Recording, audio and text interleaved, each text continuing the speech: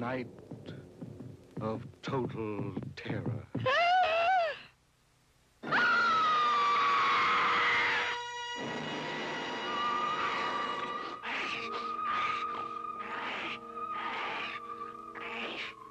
We're going to talk about our backyard drive-in with our Dos Incredibles international correspondent all the way from Cork, Ireland, Michael Brendan Hayes. He's on. He's ready. He's a Night of the Living Dead expert. Is he still there? He's still there. I am still here. He's still here. So loud and clear. Yeah, I mean, it looks good. The shot looks great. Looks nice and shiny. There he is. There he is. So that's why everything broke. People don't understand broke because we're trying to have a conversation with somebody from Scotland. we literally Ireland, I'm sorry. We literally funneled in Ireland right here. Ireland. So, yep, that what better way to give you an intro than just literally to have you crash the show? But he's your friend. We've done a couple of shows with Brendan. We did a great Scream show. We did the phenomenal Halloween show as well. That I think it's going to be timeless because Brendan is in the town. If you listen to that podcast, where basically I guess he would be the antagonist was from, right? Colonel Cochrane was Cork, Ireland. Yeah, he would have been born in the county where I live, but he would have moved on to another county when he was a young child. So his roots are in my county in Cork, Dan O'Hurley.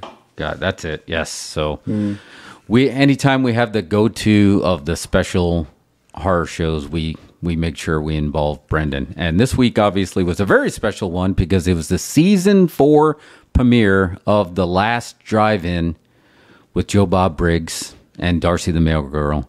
And we celebrated this by making our very own backyard drive-in so we can enjoy the double feature known as Night of the Living Dead and Anthropophagus. Can you say that again, please? Anthropophagus, also known as The Beast and of the Grim Reaper. And if you've seen this flick, it's her sister, right? Mia Farrow's sister, Tisa. I'm not sure. Tisa Farrow. I don't think she would admit it, though. Yeah, she would not admit it. So, Brendan, I don't know if I know you said you're not familiar with the Anthropophagus, but you are familiar with Night of the Living Dead. But before we start, we got to just do a quick, let's test the close-up cam and let's just go through what it looked like in Dos Incredibles' backyard. If we see there, we had some cool shots. There she is right there, Tisa Farrow. All right. Talking through it. Yep. And I'm just doing a little scrolling gimmick here. There is Brendan, that's the one that since we really want to focus on Night of the Living Dead, we're going to basically tell you what this dude here did. So this dude right here went digging around like he was an OBGYN right after this scene here, and he pulled out a fetus and started eating it like it was a payata. Is that what he called it? Like yeah, it was pretty gnarly, man. It was pretty gnarly. But as you can see, I mean, we did enjoy it. We had actually a eerie night here in Austin. If you see that, it was kind of perfect with that gray sky. Give you the shot of the screen because this was basically a live house show that we're going to be doing on the spots. It looks brilliant. Yeah, she went swimming, of course. That was the Jaws scene that was in there. But yeah, we had Darcy. We had some good shots. It was a good time. It was a long one. It was a long night, but it was a fun night. But what was more important is this film that we're going to talk about, the 1968 classic Night of the Living Dead. Jeff, I feel like you're still shook from the technical difficulties. Yeah, we're going to be we're good. We're good. We got everything sorted. Yeah, we're good. And I'm just we're all good. Yammering on. So, but Brendan, what do you tell us a little bit about your experience? Like, I know for me, I was telling you, Mario, this is pretty much what my mom considered the Blair Witch Project, of just like the word of mouth for Night of the Living Dead. Like, as I started growing up, like, no, you can't watch that. That's too terrifying. Yeah, I don't think anybody in my family even, like, would consider watching it back then. Like, it was just not anything even anybody would watch. That and The Exorcist. Oh yeah, The Exorcist. Like, once The Exorcist came, it kind of overrode what Night of the Living Dead was in the horror community. Brendan, what from the international perspective, tell us about the reputation of Night of the Living Dead. One of my first experiences of watching or hearing about Night of the Living Dead was actually the Tom Savini remake. And that would have been back in 1990, I think that came out. And yeah, that was 1990, yep. And prior to that, in the 80s, as a child, I would have seen, and I should have seen, Dawn of the Dead, and loved it. And then as I grew older and became more of a film buff and film fan, you learn the genesis of all this is back in 1968 from George A. Romero. And it's just for its time, it's an incredible film, and there's so many interesting stories attached to it. Made on a budget of $114,000. It is rejected by so many distributors because of a plethora of different reasons. They didn't like the black and white.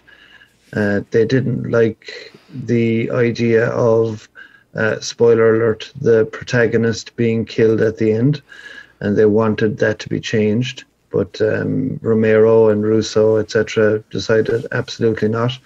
And then the biggest one of all, and the biggest story attached to this movie, is the fact that the distributors, Walter Reed, when they changed it from The Flesh Eaters, which was it wasn't the original title. Romero wanted to call it House of Anubis. Oh, yes, we did. Joe Bob talked about that. House of what, though? House of Anubis? Anubis. Anubis is an Egyptian god who has something to do with the dead. But I think Romero thought it might have been a bit pretentious and nobody would have understood it. So when they were changing it to Night of the Living Dead, they omitted the copyright. And it wasn't noticed until a few years later. And to this day, I believe Night of the Living Dead is completely public domain. It is. So if you see any movie with Night of the Living Dead playing in the background on some TV, they haven't paid a red cent for it. Yeah, and Joe Bob explained that it had something to do with the film stock, right? That the way it got cut off too. No, they actually, what happened was it was called Night of the Flesh Eaters, and they had the copyright mark on that title, that piece of film on the title. And when they changed the title, they snipped that piece of film, they snipped it out and replaced it with the one with the other title, and it didn't have a copyright mark on it. And that was it. And yeah, because like if you go to their Wikipedia page, you can watch the whole movie. It's right there. It's right there under the Wikipedia page. We could watch it right now and just put it on and play the whole thing. And we finally would not anger the algorithm. And it made 263 times its budget. Yes. Yeah, it's incredible. It made 30 million, which would be the equivalent of about 247 million today. And Romero would say that he saw very, very little money in terms of profit. Yeah, from the actual profit from that one. Obviously his career, he was a made man in a sense. After, eventually, again, they talked about this on the show, he did not embrace, because he wasn't a horror movie director per se, right? That was just his style. He found it hard to be a director. He's gone on record saying that he found it hard to be stern and direct with these people on set, because as he said himself, there was too much democracy in the production of it, and a lot of the cast had different hats, including the woman who plays Mr. Cooper's wife in The Cellar. Yes. She was doing makeup effects on people as well. And ironically, as we're speaking about makeup effects, that scene where they're eating what looks like human remains after the truck is burned out, that's actually some kind of ham shanks with chocolate sauce. And the extras were so nauseated looking that they didn't even have to put makeup on them. So that's an interesting trivia. But, yeah, that's interesting because you're talking about Marilyn Eastman as Helen Cooper. Marilyn Eastman. Yeah, and it said Eastman also played a female ghoul eating an insect. So again, I guess it was like the low budget pro wrestling shows when like, hey, we're going to need you to work 3 times. You got a mask. That was also the name of the guy in the Anthropomorphis. It was George Eastman. Oh, you're right. And that was his fake name. He just took that name because it was the name of the film stock. Oh, that's right, because he had his real name was actually way better. Was it Magada? I'll have to look it up. Yeah, George Eastman. Yep, there it is. Oh, Luigi Montefiore. Montefiore. Yeah, I'm not even. Yeah, I tried. I failed. One of the most interesting things I find about this movie is the fact that Dwayne Jones it's 1968. As you can imagine, the civil rights movement has barely been passed. It's in its infancy after Lyndon Baines Johnson rushed it in after JFK's assassination. So there's still going to be this racial prejudice there. And according to all sources, Dwayne Jones is the first lead black actor or African American actor in any movie. And he, as Marilyn Eastman said, was a tortured individual. I mean, this man died at 51 years of age. And when Carol Hardman, who plays Harry Cooper, when he talks about him, he has since passed away himself, but whenever he talked about him, he would well up and get very emotional. So that's pretty young. Very young. He died of heart failure, but it's groundbreaking in so many ways. It's the godfather of zombie films. We would have no Walking Dead or Resident Evil without Night of the Living Dead, and it broke barriers when you had someone like Dwayne Jones taking on the lead role. And George Romero would have said that the initial character was supposed to have been an arrogant truck driver, and he never envisioned him as either Caucasian or African American or whatever. And Dwayne Jones got this part on merit and merit alone, because he went for the audition in Pennsylvania where they shot it, in Pittsburgh somewhere, and it was just decided. I don't think any of these people involved in the film ever considered his race in any negative connotation. No, not They were at just all. very happy to work with him. No, his presence, any scene that he did, his presence on there was incredible. Like he felt like a leading man when he was on there, which I did not know. He went on to appear in another Long Island classic, Beat Street, in 1984. Now, after the show, I'm going to have to look that up. Bro, your production company should be Long Island Classics. Yeah, You should copyright that now. just right now, or forget to do it and let it go in the public domain and let it live on forever, because obviously it did this film a favor, because like It's a Wonderful Life, also public domain, and that re-showing of it really is what helped keep it alive, ironically, for Night of the Living Dead, was that ability. For me, that opening scene was incredible, and it still, to this day, it creates a perfect ambiance. Like, you just know when they're coming to get you, Barbara. Stop it. You're ignorant. That was it.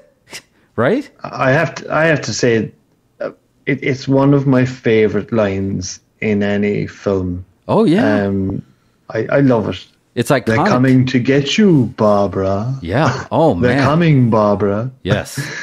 And if there's a scene in Shaun of the Dead where Sean's mother is called Barbara, and when Sean and the Nick Frost character decide that they're going to go and rescue his mother from the zombies, although you're not supposed to say zombies, Nick Frost's character says, "We're coming to get you, Barbara." Oh, that's right. Yeah, again, that's it's influenced so Brilliant, many man. filmmakers, Yeah. so many. Yeah, I mean, if you have any friends named Barbara and you're going to say it at least once. Look, here comes one of them now.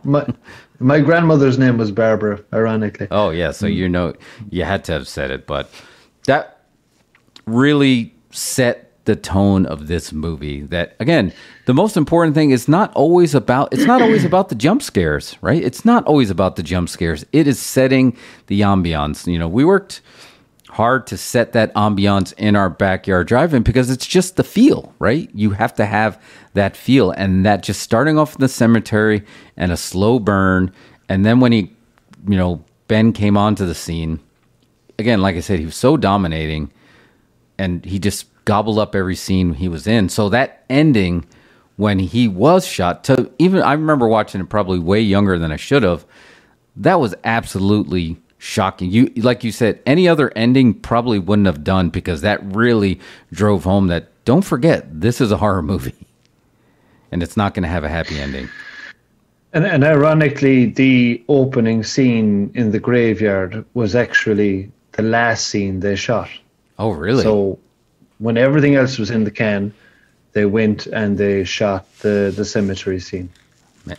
Well, again, that's where the magic was made. So Mario, I remember you were saying that you kind of got into the horror movie scene a little bit late, right? Like you said, it wasn't something like growing up that it was part of your regular regimen. Yeah, no, I was scared of horror movies as a child. I didn't want to go see them, so I didn't really see them until I got older, like late high school and into college, and I started to really get into them. But like the thing, I'm talking about Night of the Living Dead and what's scary about it. I think that when we were watching it the other night, and I was telling you at this point, the thing that really stood out to me is one thing that makes it scary is it does something innovative that no movie had done before. I think it gives it sort of a leg up, where it was using the news footage as sort of like right to sort of like build out the story. And people, people in that time were not entirely all. There was not documentaries yet; they weren't a thing, so people didn't really get what reality TV, any kind of that stuff, what it was. So I think those scenes are particularly scary when you hear the guy on the television telling you where to go for safety and what's going on. I think that added an element that just really elevates the whole thing. Yeah, I agree with you, because one of the newscasters was the Chili Billy Cardilli as himself. So he's literally was a real newscaster from Pittsburgh that they put in that movie, right? That's how you do it. If you want to get good news stories posted about you, you hire the news guy to be in your movie. Yeah. He was actually reluctant to take that position.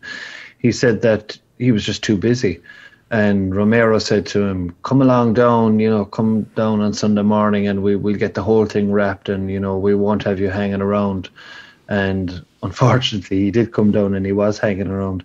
I think like any typical movie set, you're going to be hanging around because people are going to be getting lighting right. People are going to be getting all the props right, etc. But he's very glad. I think he might still be alive, but the documentary that I watched about it, he's very glad to have been a part of it. And he nearly wasn't, but he added a great element for the exposition of the film. And there's a lot of these great films that, a lot of these performers considered throwaway films, and maybe they would hurt their career, and now they're getting a second life at a career with just traveling the circuits and being basically worshipped as like these cinema idols, so to speak, up from a lot of these movies. We see it like when we went to the cult classic convention. I mean, people are just like relish these. Again, it has a lot to do with the repeated viewing. These people start to feel like them. I think, yeah, but I think people, because the whole nostalgia is big, and now you've got YouTube, which is big. Thank you, YouTube, for putting on our show. But like, you can rewatch things and revisit clips and make memes about little scenes from old movies. So, just gives things a new life. Oh, sorry, that was me. What happened? Oh, I knocked the camera over. Oh. No big deal. All right, keep talking. So, go ahead.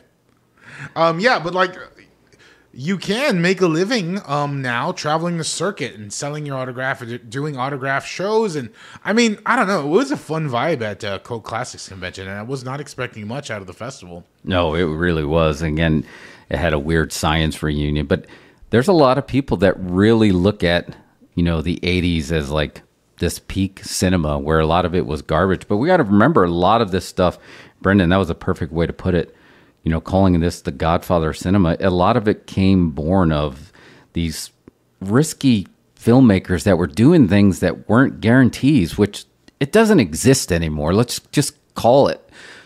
It doesn't exist anymore. Like, it's got to be an IP, and then the people that are controlling the IP are being controlled, and it's not necessarily even respecting the IP, right? And it's just like, so now if you're like, oh, okay, they would never make something that's unique like this anymore because they're like, no one's ever heard of it before. Let's just do the requels, or let's do something that's like it. But then they don't honor that legend.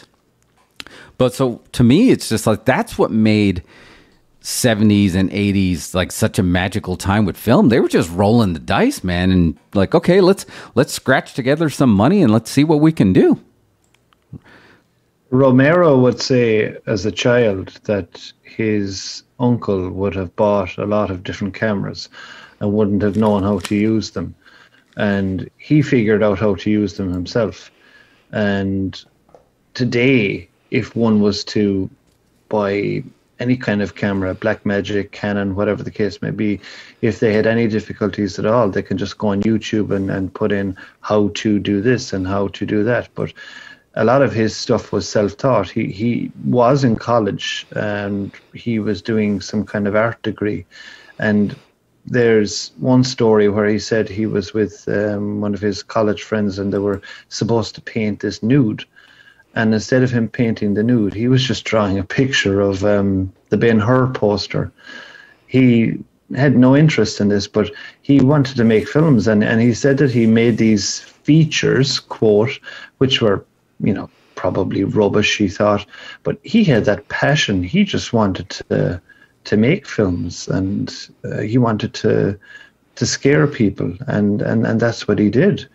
And he did it hell or high water, because it took 10 years for him to go on and make Dawn of the Dead, because it's fair to say that Night of the Living Dead was not an overnight classic. They put an awful lot of hard work into promoting that movie. No, it was by no means an overnight classic at all. But it was inadvertently making history, right? Because let's talk a little bit about the Carl Hardman character. Let me see. His name was Harry Cooper. Mario, you were laughing Harry about this. Cooper.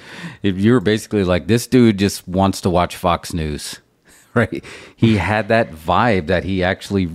And I don't think, again, there was no intentional racial tension built into this film.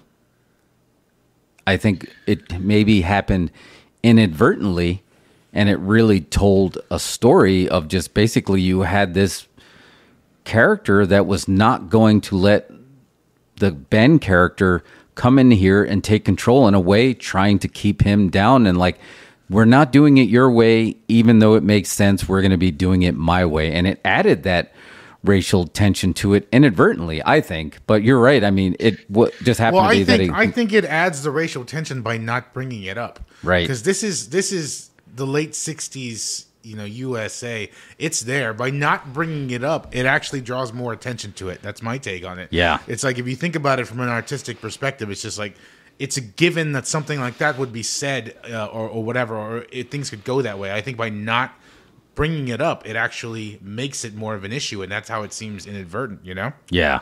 And he just happened to look like somebody that would have been, racist at that time, I guess, right? And like, Ben looks chill and reliable and trustworthy. He comes in that sweater, like he just got off work. He looks like he smokes the good cigarettes. So like, he just seems like a cool dude. He seems like a lead. He absolutely does. Yeah, and I think that's what made that ending so stunning. That you felt like he was able to overcome, and ironically, the idea that wasn't his idea ended up being the idea that he needed to do, but he was able to overcome and then he wasn't able to overcome. And to this day, I mean, just you had to keep watching the end credits, right? When those titles were rolling, and you basically watched now the journey of the body of Ben. It was, to me, it was just like, it was like watching real, like Time Life took these pictures from the 60s and you were seeing this happen. And I think that's what really helped it. And Romero would say that there was absolutely no intent whatsoever to have any social commentary about any kind of racial prejudice in it. And if you think of the Carl Hardman character, Harry Cooper, he's actually not a bad guy. He's trying to protect his daughter down in the basement. Yes. And he thinks she's sick. He has no idea that she's going to transform into this flesh-eating ghoul or whatever other term they're using. They're not saying zombie. But that's why, and of course, in many ways, and people will argue, he was dead right. Yeah. Stay in the basement. That's where it's safe. Yeah, exactly. It ended up that his idea was right. And he would just, and they didn't listen to him. Well, let's just call it, I mean, nobody in this movie is outright terrible. You know, I think all of their ideas are pretty much arguably, they could have been right. And I think what the main villain here is like, who's wrong? It's the angry mob, right? Outside that ends up taking everybody out. Yeah. No, you're right. There wasn't anybody. And that's what made it work. The realism made it work. If you got 5 people in a room in a terrifying situation, you are going to get 5 different answers on how are we going to survive this. And everybody, because they're coming from a place of fear when they're trying to think, and that's going to change everything. What do you think about the black and white aspect? You know, when I was talking about, the Harry character, he literally looked like somebody that would have been a character in the Twilight Zone, which, we know that's my favorite show. Everybody looks like a character from the Twilight Zone, but especially the ones that are non-actors. Everybody, essentially the angry mob, that's all like non-actor. When I say non-actors, they were all non-professional actors that were in the movie. They hadn't really done anything, but like they wanted to be actors. The people that are in the angry mob are just like friends. You know what I mean? Like the guy was like, they're all messed up. That was like that line. Yeah, that was a great line. An excellent actor couldn't deliver that line that way. Dude, I wish you can find that line. Although I think we should play the "We're Coming to Get You, Barbara," because we're not going to get in trouble because we can do it, right? Absolutely. Public domain. Yeah, it's public domain. Which, who knew that would be?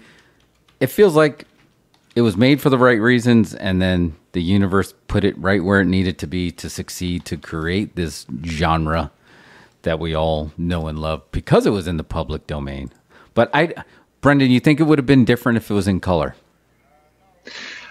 There is actually a version on YouTube of it. It's colorized. I don't know who did it, and I watched a piece of it recently, but no, I prefer the black and white. Yeah. It gives me Twilight Zone vibes, and and ironically, as well, as we're on the black and white thing, that's why a lot of the distributors didn't want to use it. It was 1968. They were saying to themselves, why are we going backwards? Why are we going to black and white? Yeah, but when you think about it, that's another interesting thing about the movie is like it's black and white, which seems like a throwback, but also kind of progressive at the same time. So it's doing 2 different things at the same time. Yeah.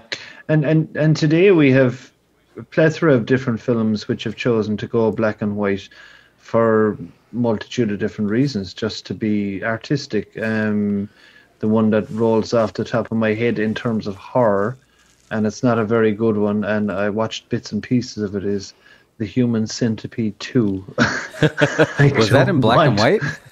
It was, and I watched some of it, and I just tell you, it's a horrific film. No. A bit like that Anthropophagus thing. No, I wouldn't be watching it again. Oh, man, yeah, that film was like a whole nother level, so... Originally, too, I was reading a little bit about this, and I remember Joe Bob, which if you haven't subscribed to Shudder, we don't have a promo code, but and I know, Brendan, you can't get it over there yet, unless I guess you would need like to get one of those VPNs and get it. But I'd have to get a VPN, yeah. Yeah, I highly would recommend that streaming service is phenomenal. But anyway, Joe Bob, he's just on his game, man. He's just on point. And, when we met him, they're so passionate about this. And then the backstories that they give on all this horror history is great. But like, we had no idea. It was like, originally it was co-written as like a horror comedy. And then they wanted to do like an alien gimmick too. And then they wanted to do the Egyptian god gimmick. I mean, there were so many, they really didn't even land on what it was going to kind of be. And then it was like, I had no idea that it was kind of inspired by, the Omega Man, right? Was that Charlton Heston, the I Am Legend? Which one was inspired by Omega Man? Night of the Living Dead. Really? Yeah, remember Joe Bob was talking about that, and I was like, Brendan, I don't know if you knew that or not, but I was like... I did. Romero would actually say that he, quote, kind of ripped off the Omega Man idea and made it his own. So he's quite open about that. He was when he was alive, certainly.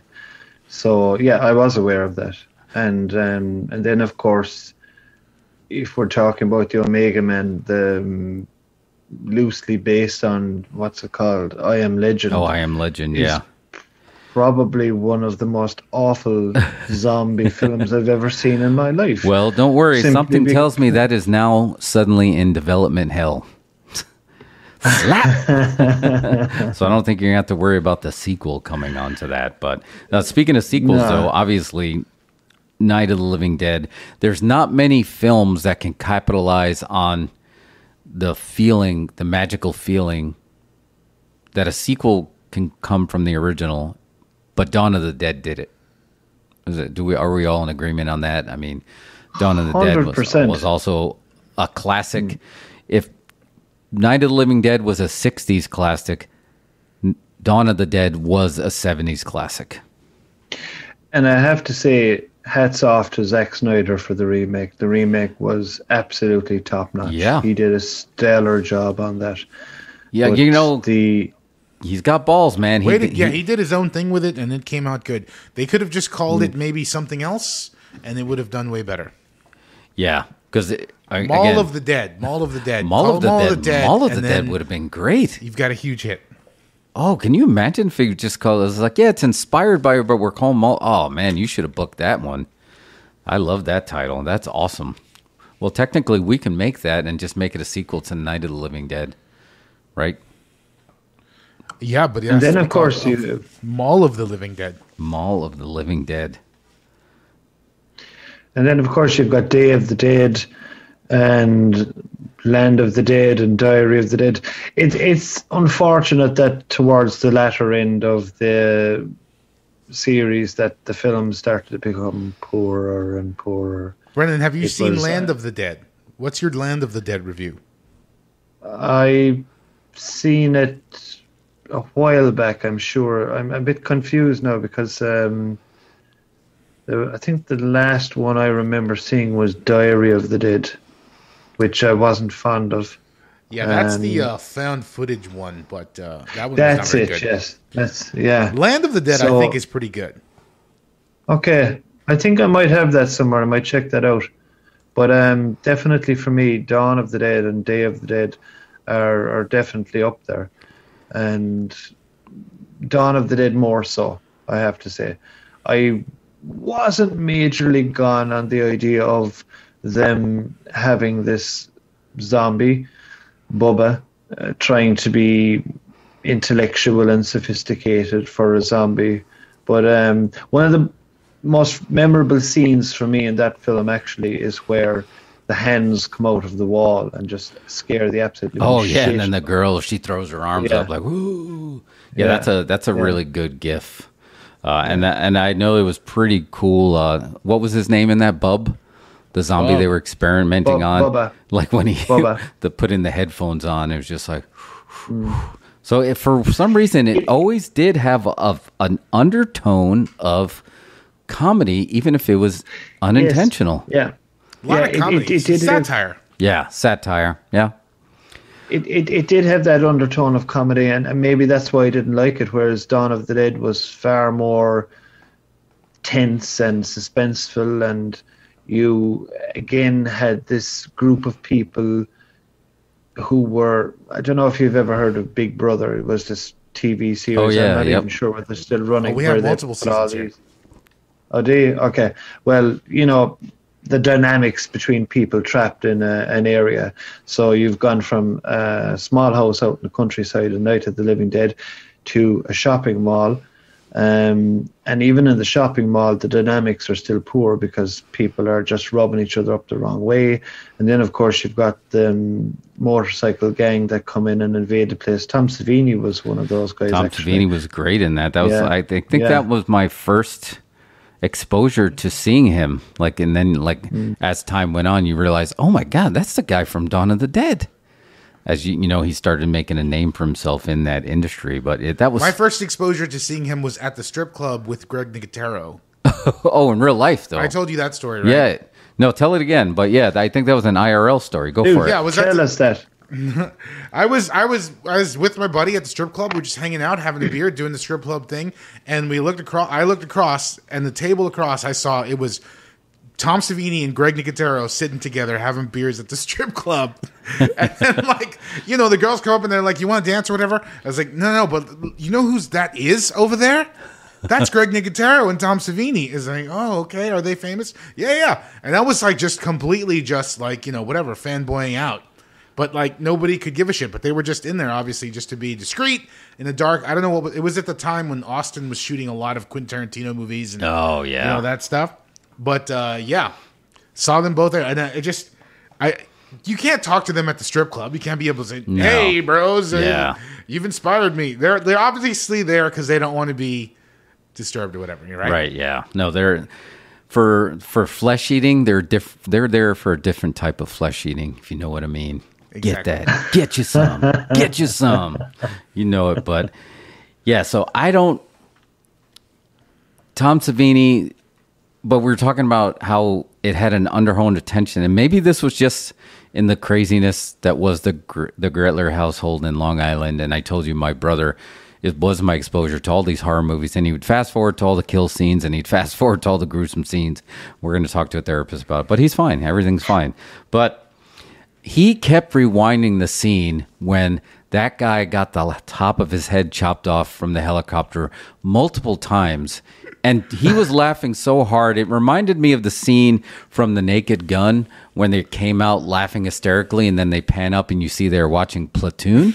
And you're like, why are you laughing like that? It was the same thing, but it was just like he kept rewinding it again and again just to watch. Because it's a cool effect. It was a great It's a good effect It for what really they did, right? was. And Tom Savini was real specific because if you watch that effect, it's not like he gets his head cut off and blood shoots everywhere. It's no, it comes off and two very specific squirts of blood come out of the side. And it's like, oh, that's where the arteries are. Yeah. You know what I mean? No, So it's a good effect. It was very precise, and it had that split-second thing of when you hear about when any kind of animal decapitation, where in Faces of Death, when they show that and it shows him running around. That's what it reminded me of. The zombie didn't even realize that he had his head lopped off, and that just blew me away. That it was just it wasn't supposed to be funny, but it was very Quentin Tarantino that it wasn't supposed to be funny, but man, you just couldn't stop laughing.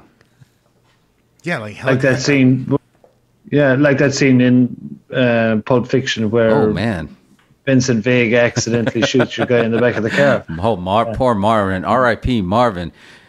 What do you think? I don't even have an opinion. Well, you gotta have an opinion. You think, pow! And man, I think everybody in the theater was just like, what just happened? That first time reaction just blew you away. So, and this is the stuff, Tarantino and Brendan, we're gonna have you back on here. I know we had a plan to do a Tarantino show, but we kind of pivoted because we should still do that show. Yeah, no, we absolutely should do yeah. that show. But we, know your feeling of Night of the Living Dead. So I don't know how many. So there's Night of the Living Dead, Dawn of the Dead, Day of the Dead, and then Land of the Dead and Dire of the Dead. That's the canon 5, right? Then there's Survival of the Dead. Here's what I think. I think you've got your first 3.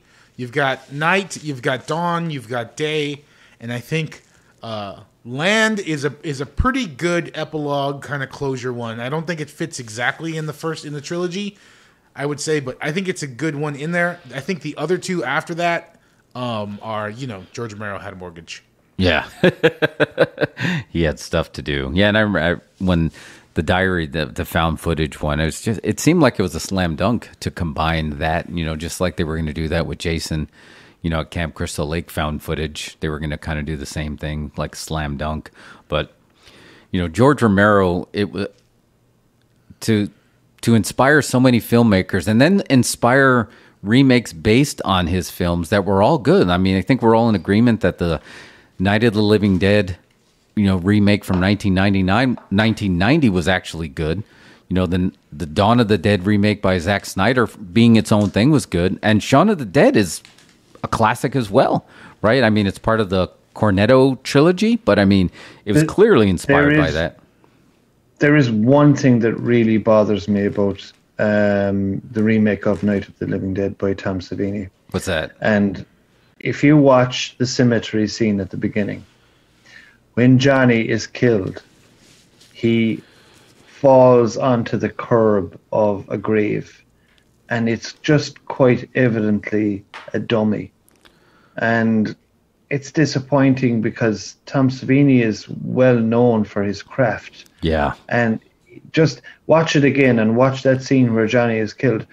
And it looks awful. So I can't understand it. It looks rushed.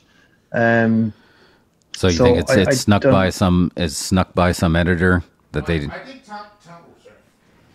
Tom Savini got his budget cut like last minute. He has a lot of stories online. If you look at him, he was fighting with the producers the whole time. They were cutting his effects out, so I think he ended up not super happy with the final product himself. He had like a bigger aspiration for it.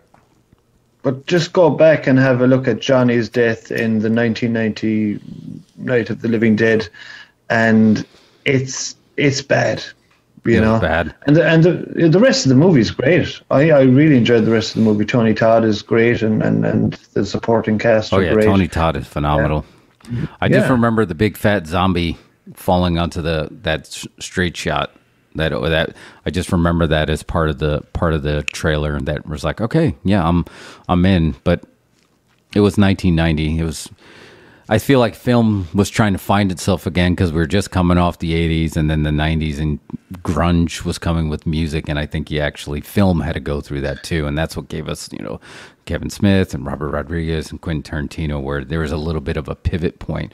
But these guys were all inspired about all the stuff that we're talking about here. So Brendan, that covers Night of the Living Dead. Did you want to talk anything about?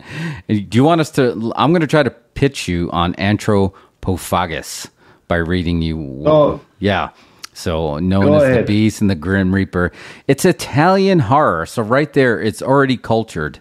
Directed by Joe D'Amato, already cultured, and George Eastman, who starred in the film as the cannibal. And you got pedigree in there. It's Tisa Farrow, not Mia Farrow, not the mother of Satan. Tisa Farrow, right? Mia Farrow's sister. Yes, it's her sister. Yeah, and apparently her concern was she didn't want to be overshadowed by Mia. And obviously with Rosemary's Baby, she was, even though that was way earlier.